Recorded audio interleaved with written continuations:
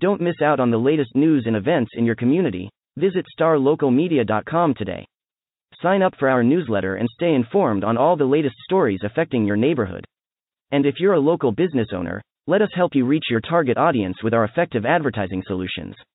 Visit starlocalmedia.com and take the first step towards staying connected to your community.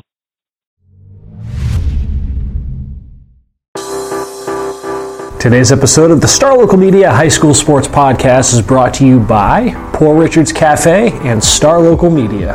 Poor Richard's Cafe, Plano's oldest restaurant since 1973. They are open daily from 5:30 a.m. to 2:30 p.m., serving the three most important meals of the day: breakfast, lunch, and dessert. It is true Texas home-style cooking made with love and grit. That is Poor Richard's Cafe, located off of Avenue K in Plano.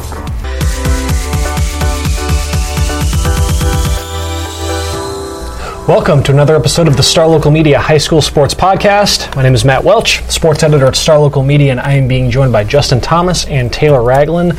You know, guys, since August, we've talked football, volleyball, boys basketball, girls basketball, boys soccer, girls soccer, softball, even mixed in a little like wrestling and such. Today, though, is the first time, and Taylor, this is your time to shine, buddy. We're going to talk baseball.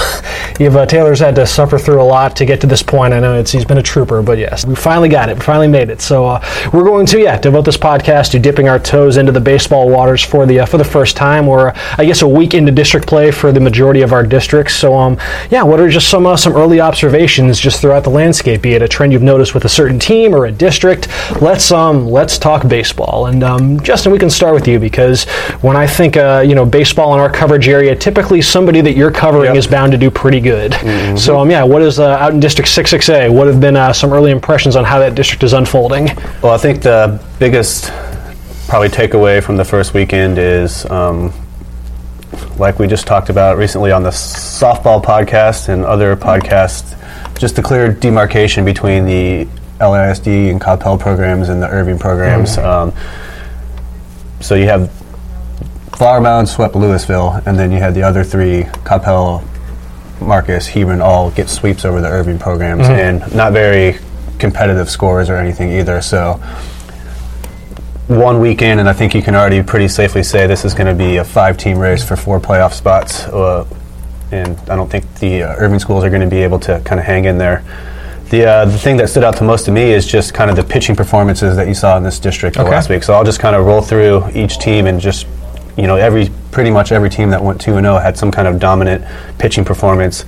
And I'll start in Flower Mound at the game I was at Friday, where Texas signee Austin Wallace set the Flower Mound program record with 18 strikeouts. Wow. in the win over Louisville. He had 8 in the first 9 innings. I think something like 7 or 8 of his strikeouts, he didn't even throw a ball in the count. They were either 3-pitch strikeouts or 4 pitches with a foul ball or something. So he was just tip-top form, and for those that aren't really familiar with area baseball, Flower Mound has pretty rich history of pitching talent. So holding the strikeout record there is no small feat. And I know he's the son of Coach Danny Wallace, so I know he's been around the program a long time. So I know it was a real big deal for him to get that record in front of some of the guys that he was in the dugout with when they won the state championship back 4 or 5 years ago and stuff like that. So, that was an 8-1 win for Louisville. Matt Marlowe had a big bases clearing triple with the bases loaded to kind of break that one open. Cam Brown got the win in the first game. He had 10 strikeouts in a complete game effort. They won that one 6-2. So good start for Flower Mound. Looking to bounce back after shockingly not making the playoffs last year for like the first time ever. So good start for Flower Mound. You have Hebron. They got a sweep of Nimitz. They won 5-0 and 9-3. Jackson Weber, he gets a complete game, 1-hit shutout with 13 strikeouts.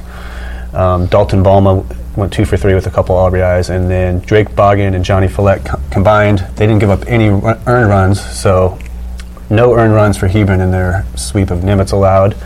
When you look at Coppell, they just rolled MacArthur. They won both their games by run rule. 1 run allowed. Porter Hardcastle had a no-hitter with 7 strikeouts over 5 innings to open that one. And then Nick Vernars looked like he had a pretty good outing in the second game for the win there. And then to round things up, Marcus gets a sweep of Irving. They win 14-0 and 8-3. In that one, Tyler Morgan, he only goes 5 innings because it's a run rule, but he struck out 11 and threw a 1-hitter. And then you had Blake Mayfield pitching a shutout with 7 strikeouts over 6 innings. So just dominant pitching performances all around in this district. And a lot of these are kind of new names that you didn't really hear a lot from last year. So it looks like a lot of these 6-6A teams have really replenished themselves on the mound. Whereas you've got a district like 6-6A where you feel like you already kind of know where the district is going to start trending. I feel like over a 9-6A, and maybe it might have something to do with just the home-and-home format, but I feel like we're still going to need a few more weeks before we really have an idea as to where the strength is in this district. Just because, I don't know, it's and that's the one thing about, I guess, the home-and-home versus the round-robin format is because you just don't know, like, you might have an 0-4 start, but it might be because you played, like, what winds up being the 2 best teams in the district. So, well, I mean, you look at Plano East in 9-6A, you get Boyd to start, and then you go against Prosper, and then you get Allen. Yeah. So your first 6 games, 3 series against arguably, 3 teams that I think we had in the postseason. Yeah. So, I mean, it's you know where you line up, I guess, but at the same time, there's no breaks for some of those teams. So far, just at the very least through 1 week of play, you have Prosper, Boyd, and Allen. They swept their respective series. They're 2-0. You had Plano West and Jesuit splitting 1-1, and then Plano East, Plano Senior, and McKinney at 0-2. Plano West and Jesuit, to get a split there, I mean, with the momentum that the Rangers had coming into district, and we still feel like that's going to be one of the better teams in this district, but for Plano West to show what they did in that district opener, just talk a bit about just the significance of that victory. Well, I mean, it's Jack Hatchett. I mean, it's not really any surprise. They have, a Baylor commit, Jack Hatchett coming back, probably Baylor signee at this point, I guess, as a senior. But, he went six complete, 100 pitches, 6 strikeouts or so, I think, in that win over Jesuit to open district play. Danny Davis came in, and a little rocky cleaning up the last inning. Jesuit, that's when, all 3 runs came across, pretty much right there at the end. But for West, it's going to be a story of what they have behind Hattrip. For a lot of teams, especially on, the baseball side of the diamond, I guess, so to speak. Because in softball, you could ride somebody like Jack Hattrip every game, like Tatum Boyd does for Plano West, but you can't really do that in baseball. So it's who's going to come out for West, on the nights that Hattrip isn't pitching, and how is this lineup going to adapt to losing a bunch of key pieces. It's a very different lineup for West, because last year you had Jack Sigris, Nelson Vera, Alec Bonacera. You had guys that were, wall bangers and double machines and gap-to-gap guys, whereas now it's all team speed, manufacturing runs, which is what they did against Jesuit when they won. They took advantage of some mistakes, some walks, some errors, jumped out to a 4-0 lead early, and Hattrip, you spot Jack Hattrip 4 runs. That's pretty good. That's a pretty good situation to be in. So, you bring back Ryan Franca, Hattrip himself in the lineup. Jacob Stevens, the right fielder, hits toward the bottom, but very fast, kind of almost like a secondary leadoff type, depending on where he hits any given inning. But yeah, it's really just going to come down to who they have behind Hattrip. And Luke Douthit is perfectly serviceable. In his start, he went 4 1/3, struck out 5, gave up 4 runs on 3 hits. I don't know if any of them were earned. So, he'll give you a chance to win. Danny Davis as a reliever will give you a chance to close some ball games, but, it's going to be game in and game out who they have behind Hattrip and how that lineup shows up without a guy that can just hit a bomb out of nowhere, pretty much. That's kind of a similar storyline to how things are materializing out in Allen. Yeah. Just finding the pitching depth beyond Brett Tanksley, who, Allen knows what they have in Tanksley. This was a kid who was named first-team All-District as a freshman, one of the only time during head coach Paul Coe's tenure that he's rolled with a freshman for his district opener. I mean, so that's how quickly Tanksley was able to rise to prominence, and he's right in that same spot this year. He's the ace, and the question is now, where's the depth going to come from behind? And leading into the district opener last week, Allen was kind of uncertain as to what it was going to, where it was going to be turning. Coach Coe dropped 5 to 7 different names that were all in the mix for that number 2 spot on Friday. And after Friday, I was at that game when they defeated Plano 6-3. It's only one game, so again, sample size has to be taken into consideration. But at the very least, through one round, Allen's got to be feeling all right at the very least with what Sean McVitie was able to show against Plano. He pitched 5 innings, allowed only 1 hit, 1 earned run, 5 strikeouts, 1.8 ERA. If that's what Allen's going to get out of its number 2 spot behind Tanksley, they're going to be in great shape. The question is going to be, though, just what happens then, I guess, with the development beyond that now with the bullpen, because you had Tanksley, you had a solid outing against Plano. He threw 6 1/3. He did give up 3 earned runs, 7 strikeouts, but the bulk of that damage came later on in the game as he got closer to that 100 pitch count. And then, you look at their bullpen, in the first game against Plano, they allowed 2 hits over the final 2/3 of that 7th inning. And then on Friday's game, the bullpen was called upon for the last 2 innings against Plano. They allowed 4 hits, 2 earned runs. So still got to tighten up some things there. But obviously it's still early. But nevertheless, though, Allen off to a 2-0 start. 2 games that kind of materialized in very, very identical fashion. And that's kind of now with to segue to Plano. Plano just flat out coming off these first 2 games, and again, sample size notwithstanding, got to start games better. Outscored 5-0 in the first inning in both of these. I read your story on Friday in both these games, and just to immediately be put behind the 8 ball with and Plano's got they have some experience back. Like Austin Atkinson was a kid who threw some meaningful innings last year as a sophomore, but on the whole, their rotation is fairly young. So that's the thing when you get when a team comes out and they're already getting on base and getting to you in the first inning, that can that can kind of affect your composure a bit. So nevertheless, the Plano was able to settle down and play things very well from that point forward. The bats come alive late in both these games, and actually they lost 7-4 in game 1, 6-3 in game 2. They actually did have a chance at potentially tying up both of those games. So, but nevertheless, just a little case of too little too late. But just on the whole, whether it's pitching, defense, the bats, just Plano has to balance things out a bit more to where they're approaching the plate with the same kind of sense of urgency early in games as they are a bit later. And then I guess with a team like Plano East, so they got swept by Boyd, but I don't think they seem to show fairly well. They were actually in position to potentially win one of those games. It felt like. One was extra innings, 4-3 loss to Boyd, and then the next one was 3-0. So it wasn't like they were really out of either of those games. They get shut out in the second game, but with East, it's really just a tale of one maybe possibly budding superstar in freshman Caleb Bergman, who is Jordan Bird, talking to him before this season, said it's a guy that's really under the radar, obviously being a freshman, being on a team that was 2-12 in district last season, but a guy that he feels like is really going to surprise some people. Elite outfield defender, going to hit near the top of the order, I'm sure, just kind of does it all. But they also bring back a ton. You look up and down that lineup at guys like Jonathan McNair, Chase Cotton, Jake Jennings. They bring back a ton. So with them, it's going to be, I feel like they're going to be competitive, especially at the plate. I feel like they'll play good defense. That's something Bird really emphasizes. It's just going to be on the bump because the arms are so good in this district. The arms are just so good across the board. Because East has a guy like Caleb Hines, Prairie A&M commit. Good little southpaw, great, good arm, but he's not a Brett Tanksley or a Jack Hattrop or it's that next level elite arm that Plano East I don't feel like really has. Bird's more confident in their depth on the mound and more confident in the competitors that they have, and obviously it showed 2 really good showings, but it still may be another year where they're just not quite ready to make that jump to the Allens and the Prospers and even the Plano West potentially. But, we'll see. They could surprise some people. They're certainly going to be more competitive. I expect them to be more competitive. I expect them to steal some wins from people that don't take them seriously and kind of just look at what they had last year. So, the jury's out on them, and it may be out until after they get through. I mentioned they open with, every team that went 2-0 last week is the team that they have to play for their first 3 series. So, the jury may be out on them completely until they can really start playing some of those teams that are lower down the rung. So we'll see. That's what we call a baptism by fire for the Plano East Panthers. They're right in it, for sure. Before we get out of here and transition to our student-athlete spotlight, just some quick thoughts on District 8-5A, be it the Colony or Lake Dallas. Yeah, sure. Lake Dallas is kind of like a Plano West almost, where, you lose Mason Meeks, who, Ryan Howard will be the first one to tell you, the head coach of Lake Dallas, that replacing a 0 ERA in district is impossible.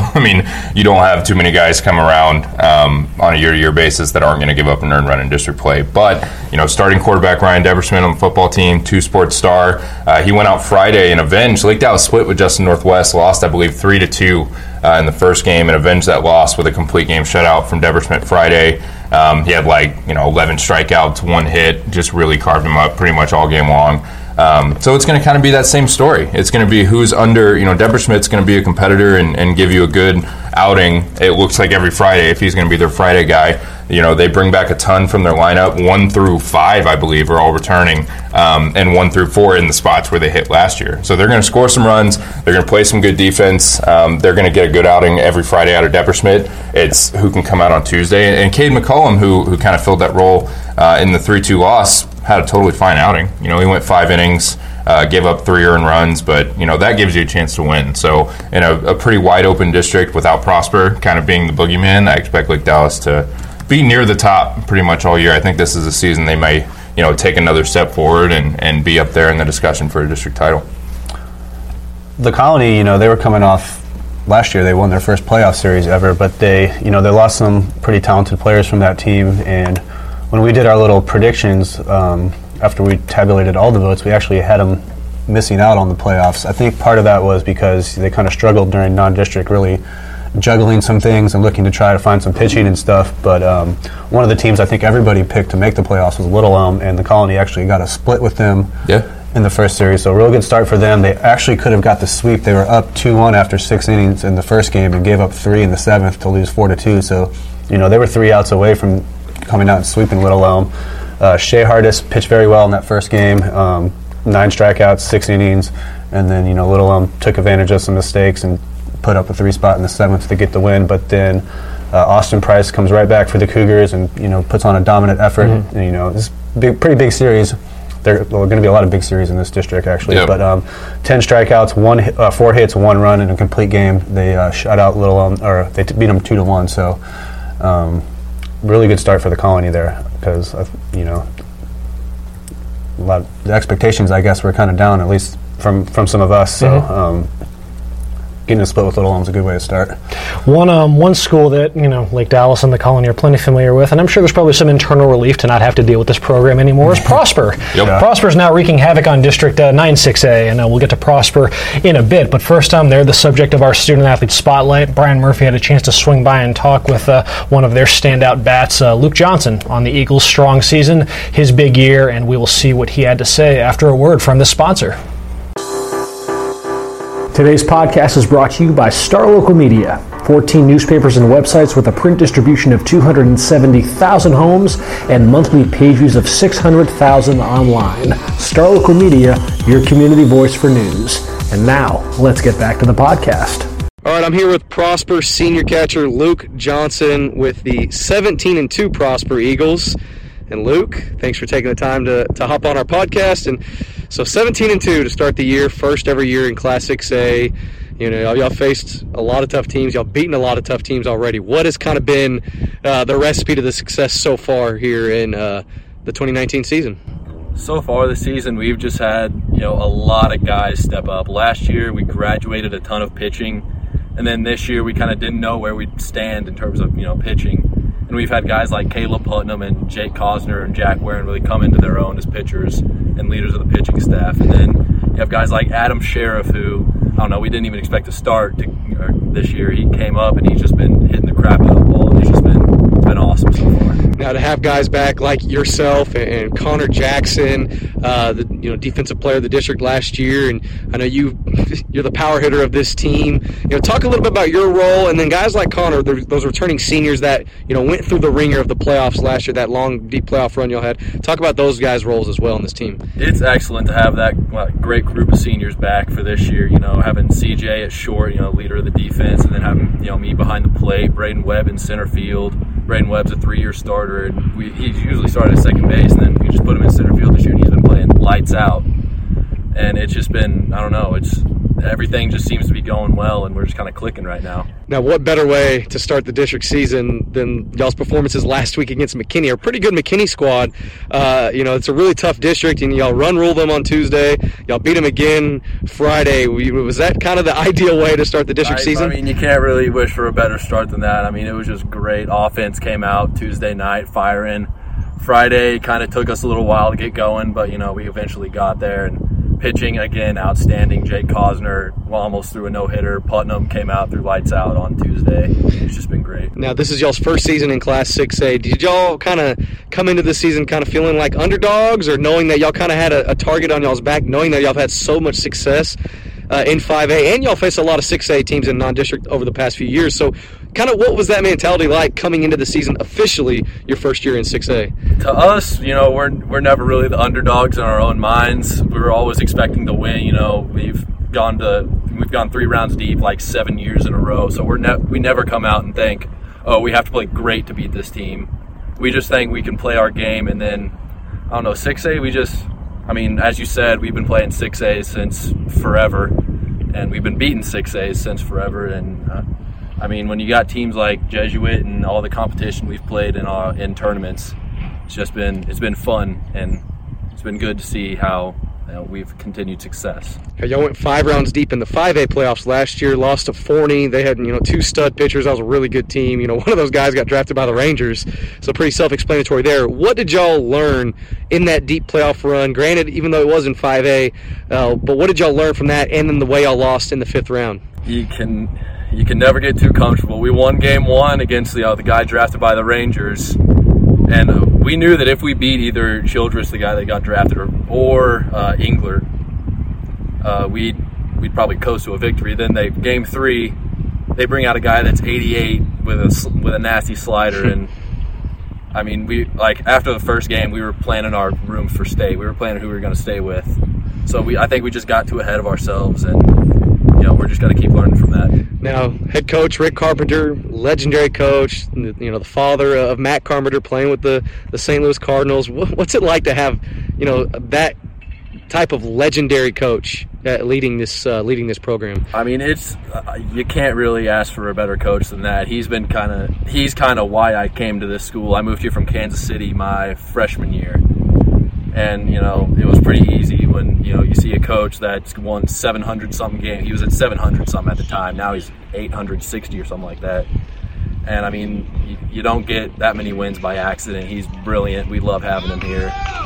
Now, y'all have, one of the cooler, stadiums, high school baseball stadiums, in the state, really. You got the Green Monster, behind y'all. Do y'all feel like it gives y'all kind of an advantage? Oh, what do you think other teams think of when they have to roll in here and they see that big Green Monster behind you? I think it helps us in that we don't change our game because we have that monster. When other teams get here, they try to pull the ball. They get pull happy. They try to put one over the monster, and, they get around the ball. They get rollovers to shortstop. And we just we stick with our approach, and we know that, that wall is our advantage. Thanks again to Luke Johnson for taking the time to chat with Brian for our Student Athlete Spotlight. And in the meantime, we've subbed in Brian Murphy and Kendrick Johnson. I'll be playing the part of Devin Hassan. Devin is out sick today, so we're just going to continue just batting around some early takeaways from baseball season. So Brian, Kendrick, whoever wants to get the ball rolling, guys, just what is one observation you guys have had so far within these first few weeks of the season? Got a dual observation. It's coming a long season for the McKinney Lions baseball team. They're very young and very, very green, like me and Brian's shirt. Happy St. Patrick's Day. But those dudes from Prosper are legit. When they come to your town, they have the swag and confidence at a 15. They expect to win, and they put on a show. Now, what were you saying about Rick Carpenter before that we came on? If you didn't know the dude was a legend, just talk to the guy. A, he knows his stuff. B, he just has that aura like, I got this. Don't worry about it. Yeah, and they feed off of that. Yeah, so Prosper head coach Rick Carpenter, he just got his 867th win. He's now 4th all-time the Texas high school coaches wins list. He has state championships at Fort Bend Elkins. He has a state title at Prosper back in 2015. And this team very well could win a state title this year. They are loaded. This team in 5A, if it wasn't for those 2 studs at Forney, those 2 pitchers that were off to A&M, one got drafted by the Rangers. If it wasn't for those 2 guys, they would have gone to the state tournament last year. That's how good they were, and they returned so many of their guys this year. They just demolished McKinney in 2 games, outscored them. 4 hits. No, they had 4. They had 3 in game 1. They had 1 on Friday, and got scored 17-0. And they got run ruled Tuesday night, the game I was there at Prosper. So that was an early game for me. I got to get in bed early that night, get some rest, thanks to Prosper's dominance. But man, go ahead. Who's the lefty? Cosner? Yeah, Cosner. He was salty. He had a nice, good. He could mix in his slider with a good fastball and change up, and lost command of his fastball and still threw a 1-hitter. But like in the 3rd, 4th inning, he got a big K in a big situation. He had a run on base through a walk, and it's like he just fed off of it. And he's been a contributor on this varsity since he was a sophomore. Now he's a senior. You have guys, they have so many returners from last year. You have the district's defensive player of the year from a year ago at shortstop, Connor Jackson. You have Luke Johnson, a first-team all-district player. He had 5 home runs last year. He bats cleanup. He's a monster who I just spoke to in our interview. You know, Braden Webb, Jax Alley, Tate Starks. A new guy that they have batting third, Dalton Davis, transferred from Frisco Independence. He moved to Prosper. I saw him hit a home run that didn't count against McKinney due to a balk. So the play was called dead before the pitch, but technically they didn't know that because he smacked a home run. There was a lot of confusion. Next pitch, hits it in the same exact spot, just a few feet short off the top of the green monster that Prosper has out there. Consistency, right? It is. So it was like, I talked to Coach Carpenter after the game about that. I was like, man, you know, how impressive was that? That at bat right there. You know, a lot of kids could just crumble right there and be like, I just hit a home run. Now I'm about to strike out. Now I'm about to pop up or something. No, he beat the mess out of the ball on the next pitch en route to that route of McKinney. But man, this team Prosper. You know, they've beaten Wakeland this year. They've only lost to Argyle and they've only lost to Coppell. And that is no shame in either of those losses. Elite company right there. Coppell, one of the best 6A teams in the state. Argyle, the best 4A team in the state, probably, if not the best team overall in the state. Really, you know, one of them for sure. You know, and they've just beaten everyone else. They rematched Coppell again later on. They beat them 7-0. They've beaten Saxe. They've beaten Dengai. They've beaten Flower Mound. They swept McKinney. We'll see when the going gets a little tougher when you start facing Plano ISD, McKinney Boyd, which could be a good transition. So McKinney Boyd, the Broncos started off 2-0, got a good sweep over Plano East. They were down 3-1, came back and won 4-3, got the dub, and had a shutout 1-3-0. In this game, it don't matter how you win. It's that you win. And so they're doing a good job staying consistent. They're a team that they do what they have to do to win. They can get, I looked at their scores, they've been in 12-11 shootouts and 2-1 pitchers duels. So they tend to come out on the good side. They ride the backs of Tyler Collins, who's a stud center fielder and sophomore. He's like, you like this analogy, old school Kenny Lofton. He's a young Kenny Lofton type player. He's lefty too, so he gets out that box fast. Cleveland Indians, Kenny Lofton. I forgot you were a '90s baby. My bad. He was the district's newcomer of the year last season, if I recall. How about over in Frisco ISD, Brian? What are some early takeaways on what's happened? First off, how far into the schedule are they as far as district play goes? So they're just 5 games. Okay. So softball, they're a little further. They're at 8 games. We're recording this on Monday, so they'll play tomorrow. But they're 5 games in already in the district season in Frisco, and take a guess. I want y'all to just take a guess who the top team right now in Frisco is. Wakeland. What you said. There you go. I mean, it's no surprise. They're 5-0. You know, they won the district last year. You know, they're a state contender year in and year out, and this year is no different. They have the district pitcher of the year from a year ago back in Justin Karbowski, who just pitched a great game. That's a great last name, by the way. Karbowski, his nickname's Carbo. What a nickname. He pitched a great game against Reedy on Friday. They have the reigning district MVP in J.D. Gregson. He's coming off a monster week against Reedy as well. So get this. They face Reedy. Reedy and Frisco Wakeland, they don't like each other. It's just this new rivalry. The kids know each other. There's a ton of kids that go to Wakeland that have siblings at Reedy, and it's an interesting dynamic. They're so close. And I'm seeing on Twitter, you know, when they're hyping people up for the game, they're tweeting out the location, this and that. They won't say at Reedy High School. I saw Wakeland, one of the Wakeland accounts tweeted this. It said, against Reedy, the location, that school off Stonebrook. They won't say Reedy High School. So get this. So Tuesday, I pulled up to the game Friday at Reedy, and there's just Wakeland's warming up about 30 minutes before the game, and classical music is being played. It's really somber, really mellow, really relaxing. I'm like, okay, this is really either really classy or just it's not very upbeat right now to warm up. And I get in the press box and I hear, well, Tuesday at Wakeland, they were doing a similar thing, so Reedy wanted to return the favor while Wakeland warmed up, so they wouldn't get all jazzed up and pumped up before the game. I like that gamesmanship. It is. It's a fun little deal between Wakeland and Reedy. Is that all sports or just baseball? I feel like it's more prominent in baseball.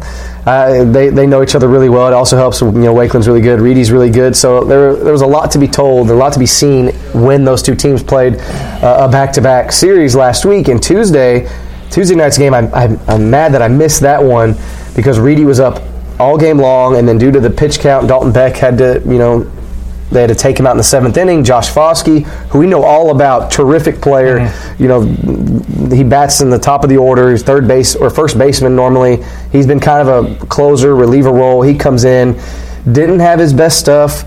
He blew up. He kind of, I wouldn't say he blew it, but Wakeland's bats came alive.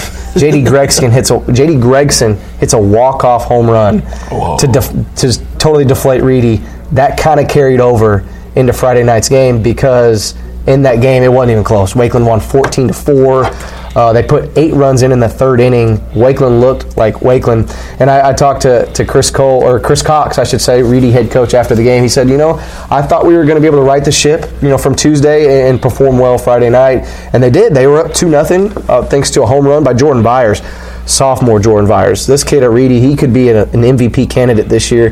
He was a starting pitcher, gave up 0 unearned runs. Gave up 0 earned runs in this game. There was a ton of errors, as you can imagine. He also had a 2-run home run in this game. He's there, bats right in the top of the lineup, sophomore, Oklahoma State commit, stud player for Reedy. And it looked like they were going to right the ship like Chris Cox said they would. And then he said, then Wakeland just started hitting the mess out of the ball. And they had 17 hits in this one, 14 runs against a really good Reedy team. And, man, I don't know right now who can beat Wakeland in that district. At 5-0, first place in 9-5A. Yeah, Frisco Wakeland currently number 15 in the state, according to the TXHighschoolBaseball.com state ranks. Prosper, number 6 over in 6A. So, yes, Prosper certainly one of the better teams in our coverage area thus far. Before we get out of here, just some quick notes on some stuff over in, East Dallas County. Saxe, your alma mater, Brian. Yeah. Keep an eye on Saxe. Saxe's they've got a ton of experience back this season, and you could see, it was a kind of an up and down non-district schedule. At one point, they strung together an 8-game winning streak, but immediately followed that up with a 4-game losing streak. They have since righted the ship a bit to begin district play in District 10 6A with wins over Wiley 5-0, Naaman Forest 13-3, and just some of the contributors to that start. You have the Cromer brothers, Cameron and Chase Cromer, Chase bats lead off, Cameron bats second. Together they've batted a combined 400 from the plate those first 2 district games, 3 RBIs, and then you've got pitcher Chase Alford, who was an all-district first-team selection in the outfield last year. He's actually a pretty solid pitcher too. In addition, he went from 2 of 3, 2 RBIs from the plate against Naaman Forest. Against Wiley, though, he got the start through a complete game and allowed 1 hit. So, some promising stuff from Saxe to begin. Interesting to see how that district shakes out. It's not like, in softball, the softball iteration of that district where you have Wiley, which is just, far and away the best team in that district. You have a team like Saxe that could make a legitimate push towards a district championship. And then over in 11-6A, some early bragging rights within Mesquite ISD. You have Horn off to a 2-0 start after sweeping the rival Mesquite Skeeters last week. 2 very low-scoring games, 4-2, and then 1-0. The 4-2 victory for Horn that came a week ago on Monday, courtesy of a 3-run 6th inning by the Jaguars. A strong performance for Rob Demons, who had 2 RBIs in that one. Another great last name. And then against in the 1-0 victory against the Skeeters, it was Ryan Rodriguez coming through with an RBI there. So again, it's for a lot of these districts, it's still so early to really kind of know where the power lies. It's but we'll see in the coming weeks. When you think of 11-6A, you think Rockwall ISD and programs like that, as far as where the traditional strength has been in that neck of the Metroplex. But yeah, just some cursory observations for Mesquite ISD and Saxe as well. And I don't know, guys, that'll just about do it for this edition of the podcast. We will let's see. This is I guess we're recording this on Monday, so we'll be back later on in the week to offer up some observations on just how softball is shaking out as we inch closer and closer to the midpoint of district play. Brian, Kendrick, Taylor, Justin, appreciate everybody for tagging along for this edition of the podcast. Folks, hey, you enjoy your week. We will talk to y'all later. Looking to hire top talent in your community? Look no further than StarLocalJobs.com. Our platform is specifically designed to connect local employers with qualified candidates in their area. With StarLocalJobs.com, you can easily post job listings tailored to your specific needs and requirements. Our platform is user-friendly and offers a wide range of options to help you find the perfect candidate for your open position. Plus, our job matching algorithm ensures that your listing is shown to the most relevant job seekers in your area. But that's not all. StarLocalJobs.com also offers a variety of resources to help you throughout the hiring process. From candidate screening to interview tips, our team of experts is dedicated to helping you find the right fit for your company. So why wait? Join the thousands of satisfied employers who have found their ideal candidate through StarLocalJobs.com. Post your job listing today and start building your dream team.